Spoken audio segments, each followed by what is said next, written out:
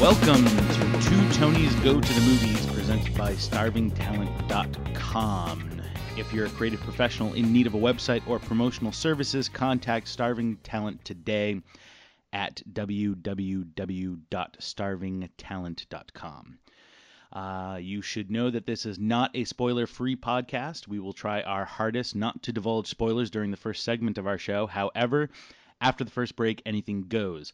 We also make no attempt at keeping our language clean. This show is intended to be a raw, emotional, and unedited response to the state of the entertainment industry. If you don't like it, go watch Ebert and Roper.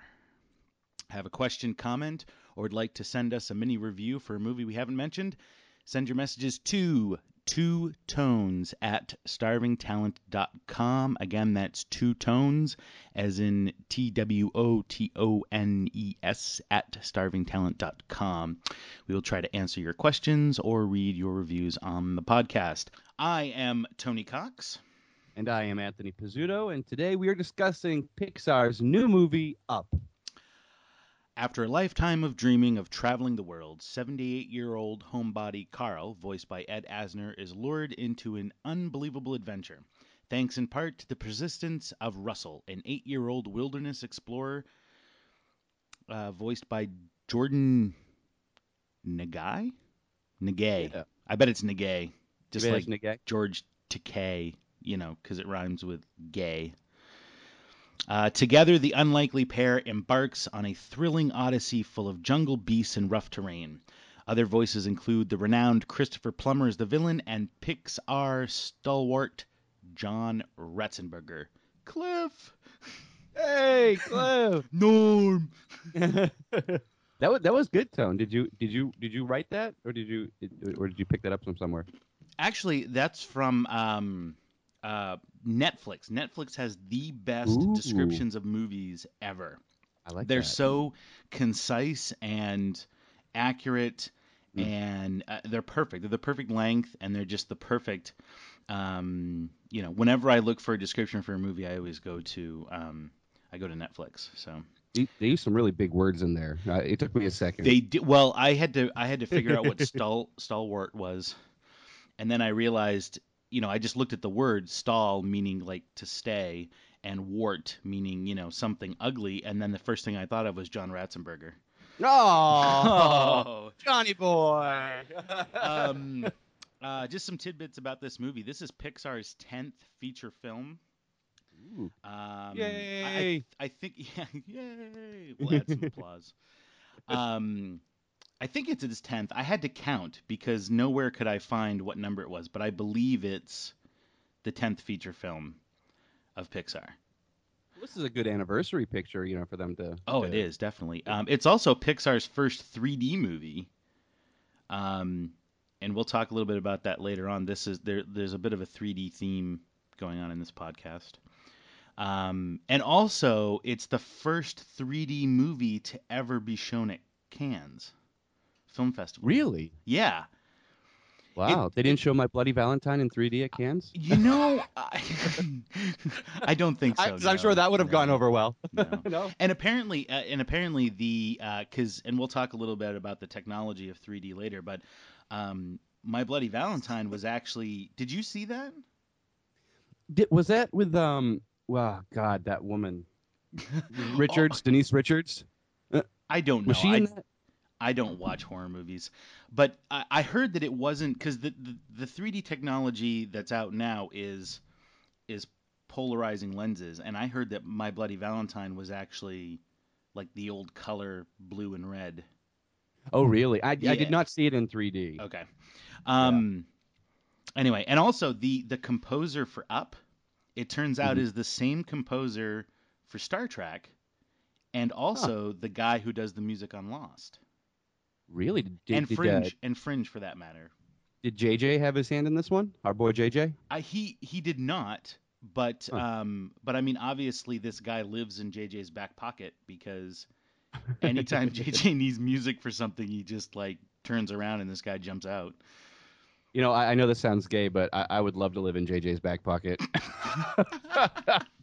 I would love to live in his other back pocket. I'll see you back there. So as I said in the opening, we're gonna try to keep this this first segment spoiler free. This is a new thing for us. So that way, if you haven't seen the movie, you can get some impressions and decide whether or not to go see it.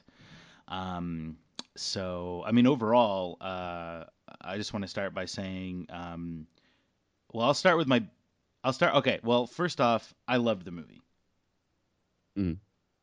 Did you love the movie? I loved it from the you know yeah, I loved it. He loved it so Apparently, much. it knocked me speechless. Um, so I loved the movie. I mean, it's a Pixar movie. When was the last time you watched a Pixar movie and was like, that's not such a great movie? I don't think I've ever watched a Pixar movie and been like, yeah, had that reaction. They've always done a fantastic job storytelling wise. Oh God, their scripts are. If you want to learn how to write a script, go Mhm. read a Pixar script Yeah. and just do what they do because it's just so perfect. Their storytelling and their script structure in regards to storytelling is just impeccable. I did have a huge disappointment about the movie though. What was that? Well, I think I mentioned it to you, but and I may be exaggerating it a little bit, but in retrospect, I'm actually really disappointed about it because of the fact that I paid a ticket to go see a 3D movie and it was barely 3D. Oh yeah, that was a little disappointing. So the moral of that story is that if you're waiting to see it in 3D, or if you're gonna like drive 20 or 30 miles to go see it in 3D, don't. Just go watch it at your local theater because it doesn't. I really felt it didn't really add anything to the No. storytelling. And in fact, I talked to somebody yesterday, and they said that the director actually purposefully kept the 3D to a minimum and actually didn't even like try to use it at all. Really? Why is that? I'm not sure. This was just I was talking to somebody about the movie, told them I saw it, and they said, yeah, apparently the director wanted to stay away from the 3D stuff, and which really Mhm. disappoints me because I really feel like 3D has come into its own as a medium of storytelling, Oh, and absolutely. I'm that was my biggest disappointment with the movie was that the 3D was not utilized to its fullest. Hmm. There were many times during the movie where I actually took off my glasses and just watched it regularly because it wasn't distorted at that at many points throughout the film. Yeah, absolutely. And in fact, there were moments where I was like, wow, this is not in 3D at all. Hmm. And I mean, but those moments were few and far between simply because the story was so good. Right. I mean, I read a review of Up, and they said that this could be Pixar's best movie ever. Hmm. Which, Yeah. I mean, I almost agree. I think that Monsters Incorporated is their best movie, but this is just as good, if not a close second. I mean, it's this movie was phenomenal. Or I personally I would put it at number one. I think the just the story was the finest thing I'd seen on screen in a long time. The message was there, and even though it was a kids movie, um, uh, or a family movie, not necessarily a kids movie, but a family movie. Um, and typically, I'm not a big fan of family movies. I You're like not a big I fan of like families. well, that's very true. I definitely love horror, sci-fi, action, and comedy. But comedy in the style of like old school and those kinds of movies. Um, so I don't typically go to family films, but this one, from when I first saw the trailer of it, I was crying. It was so funny, and I've noticed a lot of times nowadays that the trailer is so awesome, and then you go to the movie and it's like, Yeah. what the fuck is this? This is like one of the first movies that I've actually like got excited about the trailer and then went to the movie and was completely satisfied. That's true. I have to agree with you.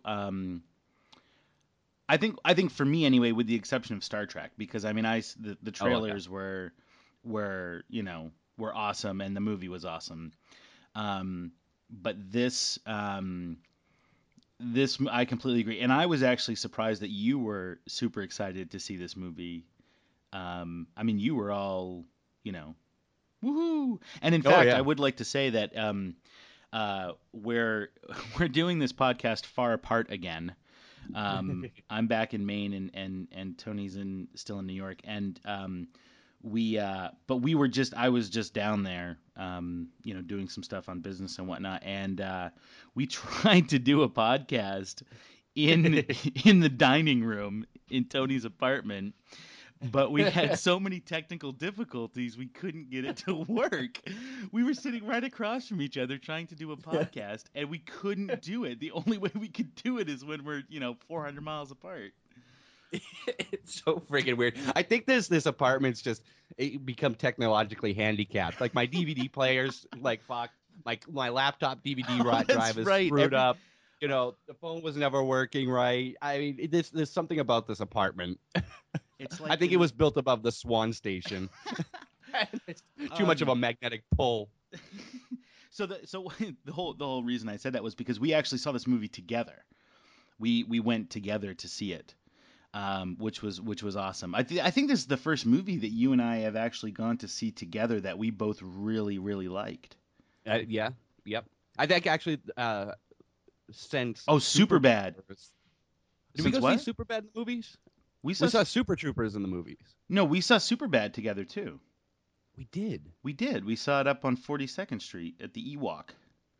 Oh, right. Yeah, and but that was a while ago. Yeah, but I mean, I think that was Yeah. the last time we saw a movie together that we both liked. Hmm. Yeah. Yep. Um, so a little bit of a better description of the movie. And man, I'll tell you what, the opening of this movie was amazing. I mean, it Hmm. was what, like 20 minutes without dialogue. Yeah. Just underscore and a story, and Well, it it was great. opens it opens with young Carl watching the old newsreel stuff in a theater about this famous explorer, and I forget what his name is, but and This is Charles Muntz.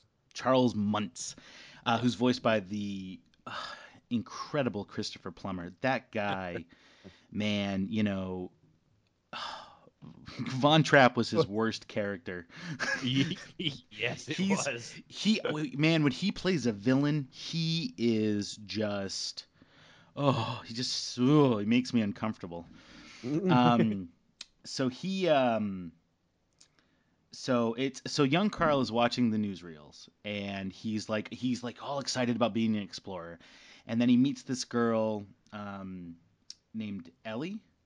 Yep. Yeah, Ellie. I don't know why I'm forgetting these names. Um, I think it's because it's overshadowed by Doug and Russell and Kevin. um, so um, so the first 20 minutes of this film just documents the life that Carl and Ellie have together, and there's virtually zero dialogue. There's some at the very beginning when they're young kids and with the whole newsreel thing, but the rest of their entire lives um, is just there's no it's all just visual, which is I want Pixar to make a movie with no dialogue whatsoever, and they came close with Wall-E. I still Um, have to see that. yeah, you do have to see that. That's such a great movie. The first hour of that movie is just fantastic, and then when the humans show up, it all goes downhill. But um, so Carl and Ellie have this beautiful, wonderful life together, and they always want to go on these adventures, but as life, as sometimes happens in life, well, mostly happens in life, Mhm. they just don't find the time or the energy or the money to go on these adventures that they've been planning since they were a kid.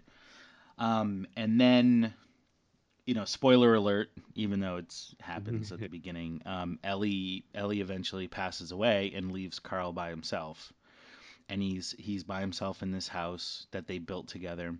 Well, not built, but they fixed up together. um, and he lives in the middle of this development site where they're trying to build a skyscraper, and the people want him to leave, and in short, something happens, and Carl decides he's going to leave, but instead of going to the old people's home where everybody wants him to go, he attaches a bazillion balloons to his house and floats away. This, of course, after meeting the wilderness camper Russell, who needs to earn his one last merit badge of helping the elderly or assisting the elderly. Yes, this is So he's trying to convince Carl to allow him to assist him, and Carl sends him off on this literal wild goose chase, um, or a wild snipe chase, to try to find this imaginary bird that supposedly doesn't exist, and Kevin ends up looking for it under Carl's porch. And after Carl takes off with the balloons, Russell reappears on his doorstep in mid-flight, asking to come in, which that part's in the trailer where Russell knocks on the door and Carl opens it, and Russell's like grabbing onto the side of the house for dear life, and he's like, "Can I please come in?" And Carl's like, "No," and slams the door. Um, and if you haven't seen the trailer, definitely see the trailer. I'm sure everybody's seen the trailer by now. So what ends up happening is that they go on this fantastical adventure together, filled with talking dogs and chocolate loving birds, and just and then Carl learns a very tough lesson that even most adults don't learn. Mhm. And just the story was amazing. The characters were amazing. I mean, it's just a Pixar movie. It's amazing. Hmm. No, they definitely raised the bar, for storytelling. Um, the opening montage of their Ellie and Carl's life was brilliant, and that was just a movie unto itself. And it's it's weird because you usually develop these emotions at the end of a movie, the loss and the sadness and Mm, things like mm. that. But it happens right at the very beginning, and you get it out of your system. When Ellie passes away, and after they spent their entire lives together, and it just shows the clips of them trying to save the money to go to this place, and it just never happens. And the kicker at the end was he actually Carl buys tickets for him and Ellie to go, and before he gets a chance to actually show her the tickets, she leaves, she passes away, and it's just like, I think, I sniffled, but I was actually just like clearing my nose. I wasn't crying, but Yeah, Tony looked yeah, over okay. at me, and he's like, "Are you crying?" I'm like, "No, I'm not crying. I'm a man. I don't cry. This is a cartoon. It's not real life."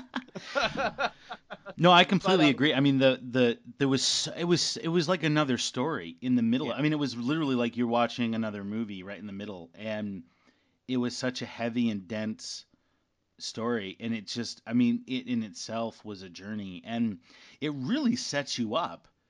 I mean, for them, I mean, that takes guts too, to take the time to tell another entire story hmm and then to move on to the rest of the story. Just, I mean, that takes guts. You don't usually do that in movies. exactly. You get through that so fast, or you spill it all in exposition.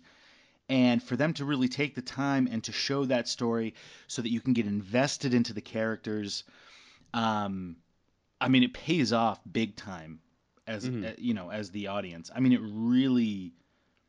you really connect with Carl in a way that you really don't connect with other characters in movies. Right. Because Exactly. you live his entire life with him hmm to put you in his shoes. And then the emotional ride of this movie is incredible, and it's Absolutely. it's it's it's one of those great movies that just takes you on this emotional roller coaster ride, and you enjoy every single minute of it, even though there are ups and downs. Hmm. And there wasn't a single moment in the movie where normally throughout a movie I want to get up and go take a smoke break or go watch another movie. But this was like one of the first few movies that that I guess I there wasn't a moment where I wasn't enjoying myself. It definitely was a roller coaster. It was hysterical. And people of all ages can appreciate, can associate, and just fall in love with the characters in the story.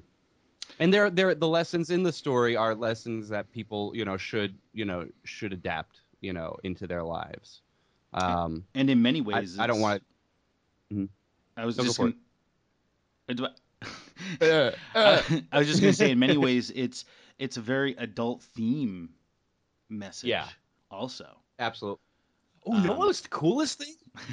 They actually showed. I don't know if they've done this in Pixar movies before, but they actually showed blood. That's true. Yeah. I don't want to give. times. I don't want to give away. Yeah. I don't want to give away. We'll wait. Let's take a break, and then we'll discuss some spoilers for those of you who have seen the movie. So stay tuned. We'll be right back. Out. Up here in Maine, Dorothy and I have been making and bottling our Dickens cider the same way for over 40 years. But Dorothy Dickens says it's time for a change.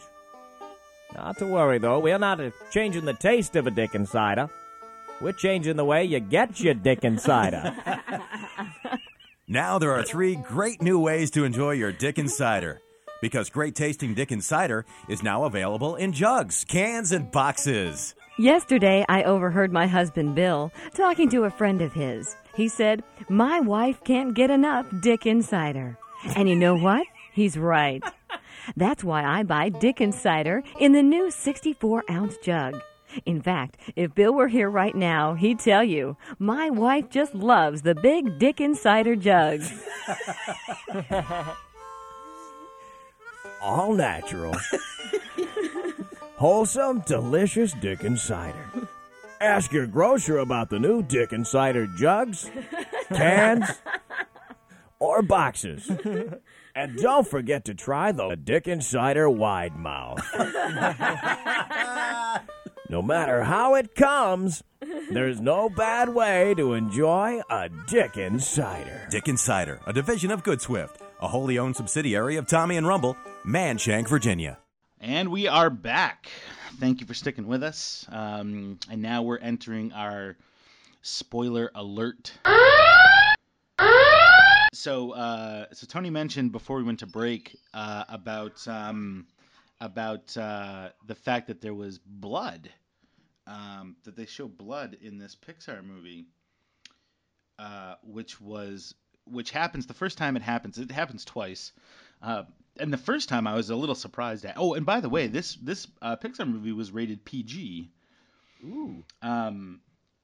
It's only the second Pixar movie to be rated PG. The Incredibles was the first one. Really? I wonder, there might be blood in The Incredibles. I just watched that the other day too, and I don't remember. There may have been blood or bruises. There was at least bruises in The Incredibles. So what ends up happening is that one of the motifs in the movie is that through Ellie and Carl's life, they have this mailbox that they put in the front yard, and they painted it. They painted their number, and Carl accidentally puts his hand on it with paint, and so his handprint is on the mailbox. And then Ellie does the same thing and puts her handprint on the mailbox. So every day Carl goes outside, he puts his hand on her handprint, which is just the sweetest thing in the world. Well, Carl is surrounded by construction, and they're backing up a car. Actually, they're backing up a car. Like a bulldozer or something. Yeah, it was something big. It was like a bulldozer or something. It was like a dump truck, or I thought it was a truck with something on it, like maybe there was a bulldozer on it or something. Oh yeah. It was something like that. Anyway, they back it up, and the guy directing the truck tells him to stop, but he doesn't, and he backs right in and breaks the mailbox. And of course, Carl, being an old man, he just kind of loses it, and he gets upset, and the guy very nicely offers to help him fix it and whatnot. And Carl just doesn't want him to touch it, and he gets so frustrated. And it was a perfect moment because I mean that's not to sound, here we go again, I'm either racist or I'm discriminating against somebody in one of these podcasts, but this is how old people act sometimes, is they they go a little nuts, and with good reason. I mean, I would have gone a little nuts too if I was Carl. We're still getting phone calls on that one. This is so bad. We're gonna get email when we're gonna open up the mailbag, and it's just gonna be nothing but some old black Jewish woman just hates me. I'm old and I don't get crazy mad. You make my sugar beaties flare up. That's the one funniest thing. That's the funniest thing I've ever heard from Saturday Night Live in the last 10 years. Anyway, so Carl's upset about this mailbox, and he hits the guy in the head with his walker, and he gives him a cut. And I was taken back by that. I mean, I don't know how you felt. I mean, I was like, oh my gosh. Yeah, no, it was definitely a surprise. But I think the more shock was the fact that they actually showed the blood, from the gash on his head, which was I was like, wow, there we go. Now we're getting somewhere. It was such a real moment too. Like I felt, I mean, it was such a visceral, raw, like I felt like I was really there, and it's a cartoon, for Christ's sake. Mm-hmm. It's computer animation, and I felt, I mean, the way the guy just kind of laid down, and he's like, oh, and he's holding his head, and he's just, he's injured, and Carl, just the look on Carl's face when he realizes what he's done. I mean, it was just such a real moment. Mm-hmm. And it was, I think, because it was downplayed so much, there wasn't like, it just felt like what would really happen in a situation like that. Exactly. And so Carl has to go to court and stuff, and they basically commit him to an assisted living home, and he just doesn't want to go. So he decides he's going to go on that big adventure, and man, does he. And Russell joins him, and they go to this pretty much kind of a land of the lost type place where where his idol Charles Muntz went. And they meet Kevin, who's a girl. Yeah. Kevin, the girl, who was actually, was Kevin actually a snipe? Yes. Yes. Okay. Yes. So Russell actually found the snipe that Carl sent him on that mission to find. Yes. So he found it using chocolate, by the way. Yep. And then they meet a talking dog named Doug.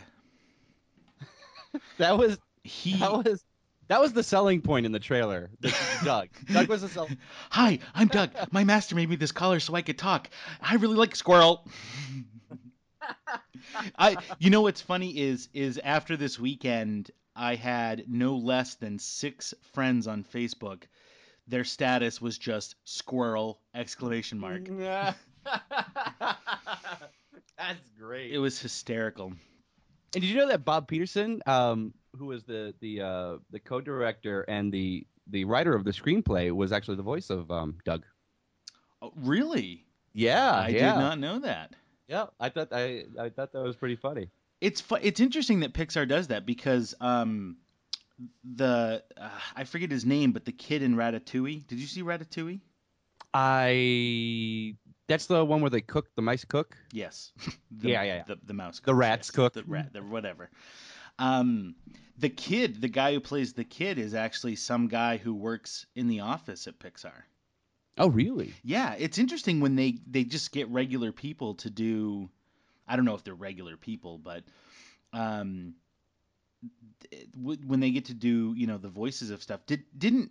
did Bob do another voice too? Yeah, he's done quite a few actually. He did he was he was he did voices in Cars and The Incredibles. He was Mr. Ray in Finding Nemo. He was Roz in Monsters Inc. Really? Yeah. Wasn't Roz the old The woman, woman, like the old, yeah, Mike, Mike. yeah, the one who smoked 6 packs a day? Yep, You need that to was fill out Roz. these forms in triplicate, Mike. that was Bob Peterson. Wow, I could do that. Yeah. Let's just start making Pixar movies. We should do just really crappy, like, flat animation. Just like cut out if things. Trey Parker and Matt Stone, we can do it. I don't know. Those guys are freaking smart. They are.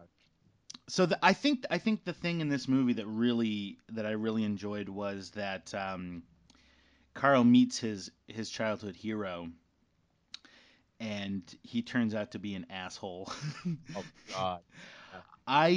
Because I love these themes of, your dreams coming true, and they're completely not what you expected.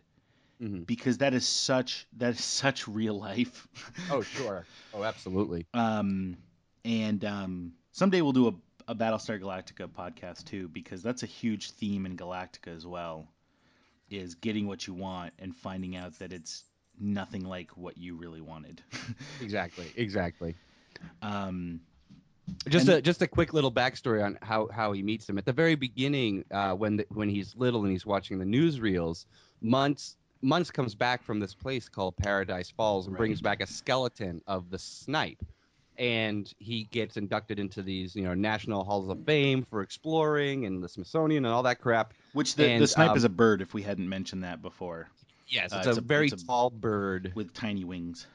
And so then all these other scientists did all these tests and announced that the bird is actually a fake. So Muntz gets his membership revoked from these big national, Geographic Society groups and things like that. And he's pissed off about all this, so he decides to load up his Zeppelin and fly back to Paradise Falls to find a living snipe. And so that was 50, plus years ago. So then so now catching up, when Carl and Russell land in Paradise Falls, they stumble upon Muntz, who still has yet to find the snipe. Well, he didn't use chocolate. Well, exactly. He used pate. Pate. And talking dogs. Yeah, right. I want a talking dog. And so the ultimate battle is Carl just wants to put his house on the cliff where he and Ellie always wanted their house to be when they were kids. And Charles Muntz goes after the snipe, and Russell is trying to protect the snipe because the snipe gets injured rescuing Carl and Russell, and that's the second time we see blood, is when they put the bandage on the snipe, and blood comes through, which was just a little surprising for Pixar, but so sobering in the story. It was it was hysterical. It was a laugh out loud movie, but at the same time, it was just so emotional and so, just so sobering at moments, which I thought was amazing for a Pixar movie. It was great. And so the final battle becomes basically Carl against his hero, Charles, in trying to, battle over the snipe. And Carl wants to rescue the snipe, and Charles is trying to capture it. And when it culminates into the Battle of Old Men, where Charles has a giant broadsword and Carl has his walker, and the fight scene is hysterical because they're old men and their backs keep getting thrown out, and it was such a funny scene. It was a little refreshing actually to see the the heroes, the hero and the villain be these septuagenarians, which there's a little thing that kind of bothers me though. when Carl was little watching Muntz on the newsreel, Muntz must have been in his late 20s, early 30s in those reels. So now that and Russell was what, maybe 10. So now Carl was 10. So now Carl's in his 60s, say. So that would put Muntz in his 90s at the earliest. I was just and thinking, he looked like he was in his 40s. What? He did not look like he was in his 40s. He did too. He had did his little not. pencil thin mustache, and he didn't have a wrinkle on his face. The guy looked like he was dead. He didn't look. If that's he was skinny. He was skinny. He wasn't dead. I was just thinking about that, and I thought I would guesstimate that when Carl. So let's say Carl was 10 when he was watching the newsreels. Yeah. I was just thinking about this just a few minutes ago too. I would guesstimate that, let's put Charles no more than 25, because he could be young and still be an explorer. He could, yeah. Let's put him at 25. So that means that there's a 15-year difference. Let's say Carl just retired. So he's like what, 63? Okay, yeah. Okay. That puts Charles at 78. He still looked pretty damn good. Well, I mean, think about it. He's been living he eats well. Epsilon makes great meals. Which is another maybe there's a little dog. They're all talking dogs in Paradise Falls. Oh gosh. Well, maybe there's a fountain of youth or something that's keeping him. He's just taking his Geritol. Well, I mean, because I know guys who are in their 90s who are still lifting boxes and packing trucks and stuff, and I could see he's the type of guy that would just stay active and stay,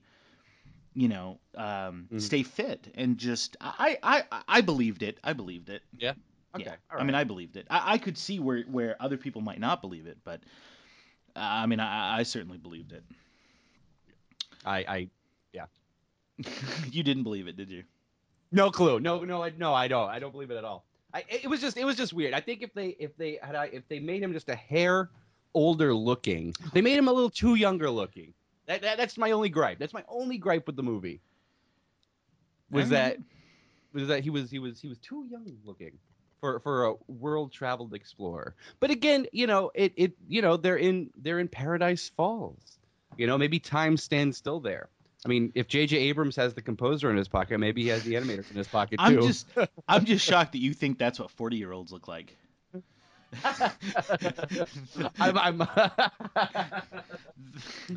I'm because that's scary. I don't want to look like that when I'd like to lose that much weight by the time I'm 40, but that's not what 40-year-olds. I'd dye my mustache. If I had a mustache. Just upset because he didn't use what is that stuff? What is that? Oh, jeez, I forgot. What's that stuff? The dye for Just for Men. Just for Men. Oh, Just for Men. Yeah. Yeah. Because he didn't use Just for Men. Absolutely. All right. It's the cure-all. Speaking of mustaches. Never mind. I don't want to go off topic. I was trying to grow one last week, but I shaved it while I was there. Done. No, because I didn't notice. I'm still going through puberty, apparently. Anyway, I shaved it off before you got here, but it was like a 3-day growth, and I looked like a rat. It was really weird. Like having the mustache narrowed my face down to this sharp, you could cut things with my face. It was amazing. I also looked like a 70s porn star, which I'm okay with. That'd be perfect. Think of all the parts you'd get. Ooh, Craigslist, here I come. You'd get all those parts as pedophiles in movies. Oh, Jesus. Oh. Thanks. All right. Thank you, well, Tony. I think we've surpassed the topic of Up, so go see it. Go see it, definitely. It's worth the movie ticket in the theaters. Mm-hmm. So that brings us to our rapid fire review section. Boo, boo, boo. So in this segment, we're just going to name a movie, and each one of us is going to say if we liked it, and just a one sentence is why we liked it, or if we didn't like it, and one sentence as to why. Slumdog Millionaire. Loved it. Why? Just because. It was an interesting story. It was like two movies in one. The only thing I didn't like about it, and I've way surpassed my sentence at this point. There were. Let's do a podcast on it, but I really liked it. What about you? I did not like it. I'm probably one of the few people in the world that did not enjoy this movie. I'll tell you why in a list of three things. Number one, subtitles. I do not like subtitles. They were poor subtitles. Number two, I thought there was a huge plot hole regarding a character, and that's worse than a plot hole with facts. I just felt like there was one character that did something completely out of character, and the entire plot hinged on it. And number three, the dance sequence at the end was just the cherry on top of a shit sundae, and and that's how I feel about that. Well, we're gonna have to talk about this sometime. We'll do a podcast. Fanboys, which we will also be doing a podcast for, but I thought we could just actually I think the next podcast will be Fanboys if we can get the equipment working. Yeah, right. So just a quick, but I just want to do a quick rapid review. I loved it. It was great. I loved it because it was a heartwarming, funny road trip type of movie, and I was disappointed because it did not get.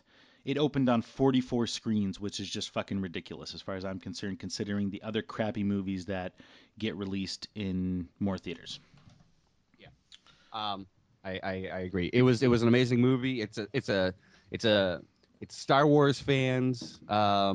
And if you are a Star Wars fan, or if you're a fan of sci-fi or conventions, or just a geek or nerd in general, like we are, go rent this movie, go buy this movie. It's really great. It has a fantastic cast. Support the filmmakers. Complaints.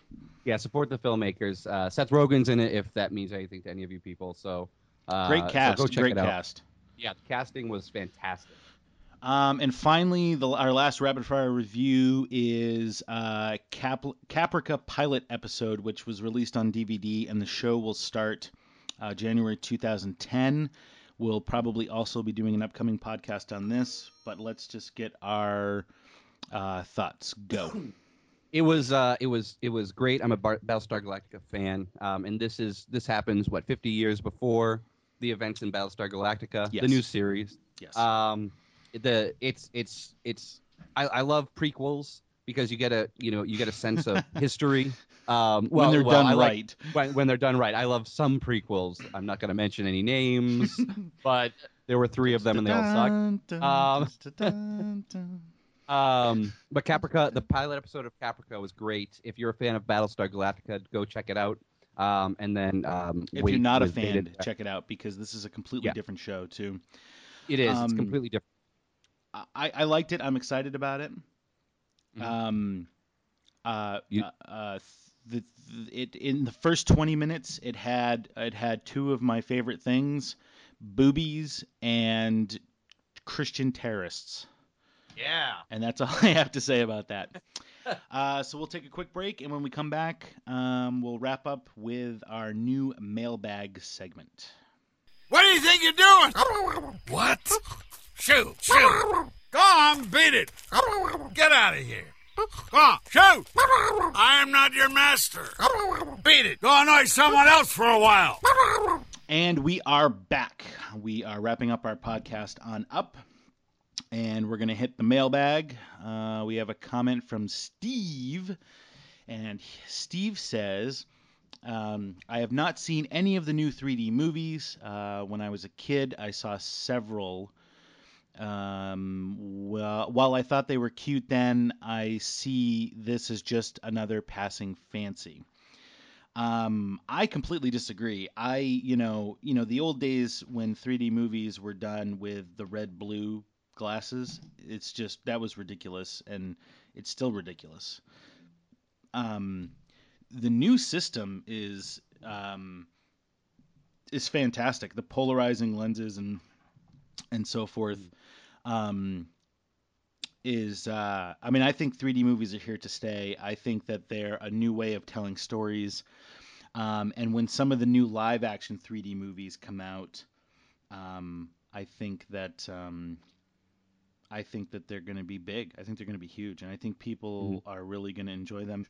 I mean, what do you think now that you've seen a couple?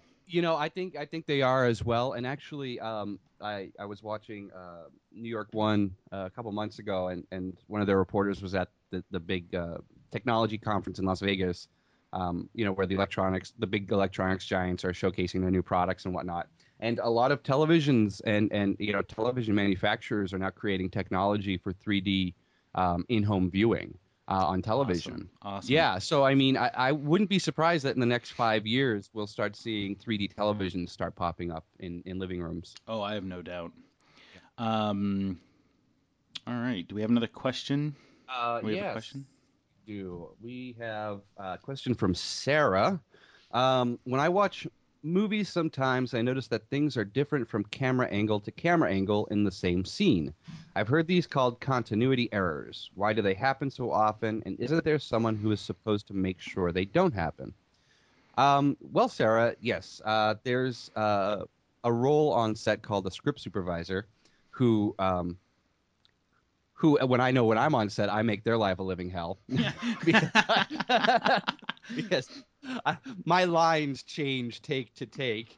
As do, well, and to be honest, I mean, most actors do. I mean, even the best actors that there are, sometimes they're just so emotionally involved in the scene that they just say the line wrong. Oh, mine's just Alzheimer's disease. Mine's just complete mad cow forgetfulness. But no, I mean the script supervisor is kind of like the stage manager in a theatrical production. They take, I saw a script supervisor's script one time, and it was just completely scribbled with notes, what you were wearing, how your arm was being held up, and things like that.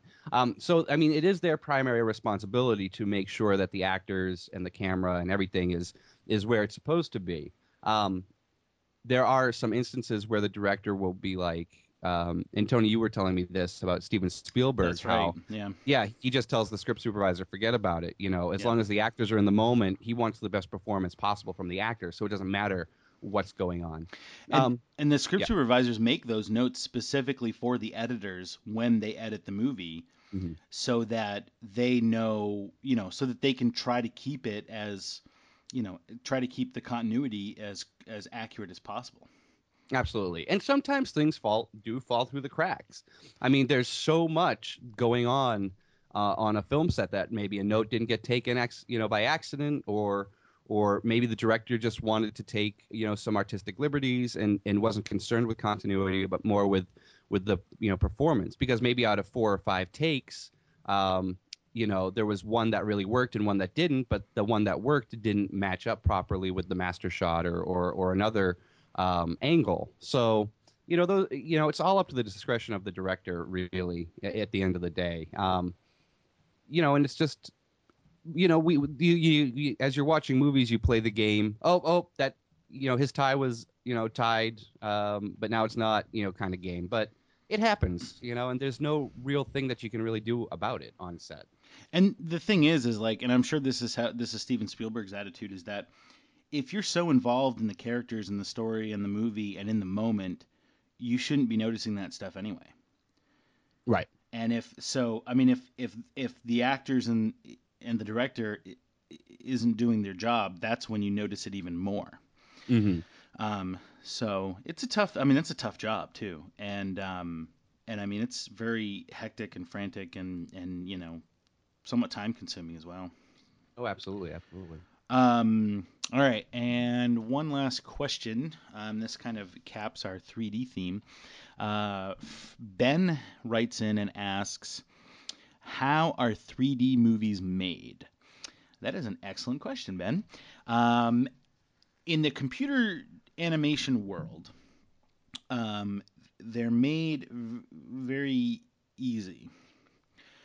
Basically, you just take two images, and this is very similar to how it was done back in the red-blue days. You just take two images, two of the same image or similar images, and you just move them apart. And then you create, now with the new system, you have glasses that polarize images. And what that means is that your right eye needs to see the right eye images, and your left eye needs to see the left eye images. And then when your eyes see different images displaced, that creates the 3D. And the glasses will actually polarize the images. So the projector is shooting 144 frames a second, which is ridiculous because film is 24 frames a second. Now, 72 of those images are for your right eye, and 72 of those images are for your left eye. And the glasses will polarize them so that your right eye only sees the right eye images and your left eye only sees the left eye images. It filters out the other images. And then that creates the 3D image that you see. Now, for live action movies, which we haven't really had any come out yet, but we will. And in fact, we just saw a trailer for one when we went to see Up, and it looks. I mean, I plan to go see it just to see what 3D live action looks like. Right. And that was G-Force. It's about a team of genetically engineered gerbils. And Will Arnett is in it, and he plays like a government agent or something. Anyway, you know, that sounds hysterical. When you say it out loud, it does. It does. It really does. G-Force. And now in live action movies, you actually have to have two cameras that record slightly different images, and then those are then laid on top of each other and separated and then polarized and so forth. And you, in post-production, you have control as to how far the images are pulled apart. And it looked pretty good. The live action 3D. I was surprised at how good it did look because I was anticipating it. So that's how 3D movies are made. If you have any other questions or comments, email us. Again, the email address is twotones@starvingtalent.com. That's TWOTONES @starvingtalent.com. Oh my God. I just swallowed a punctuation mark. Ooh.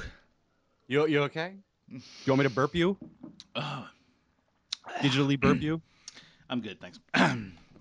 All right, so that about does it for our Up podcast. Any final thoughts, Mr. Pizzuto? Just go check out the movies that we've talked about today. Up, Slumdog, Fanboys, Caprica. Up still in the movies. It opened this past weekend, and just go check it out. It's a great story. It's a great ride. But like Tony said earlier, don't waste your money on 3D unless you really want to.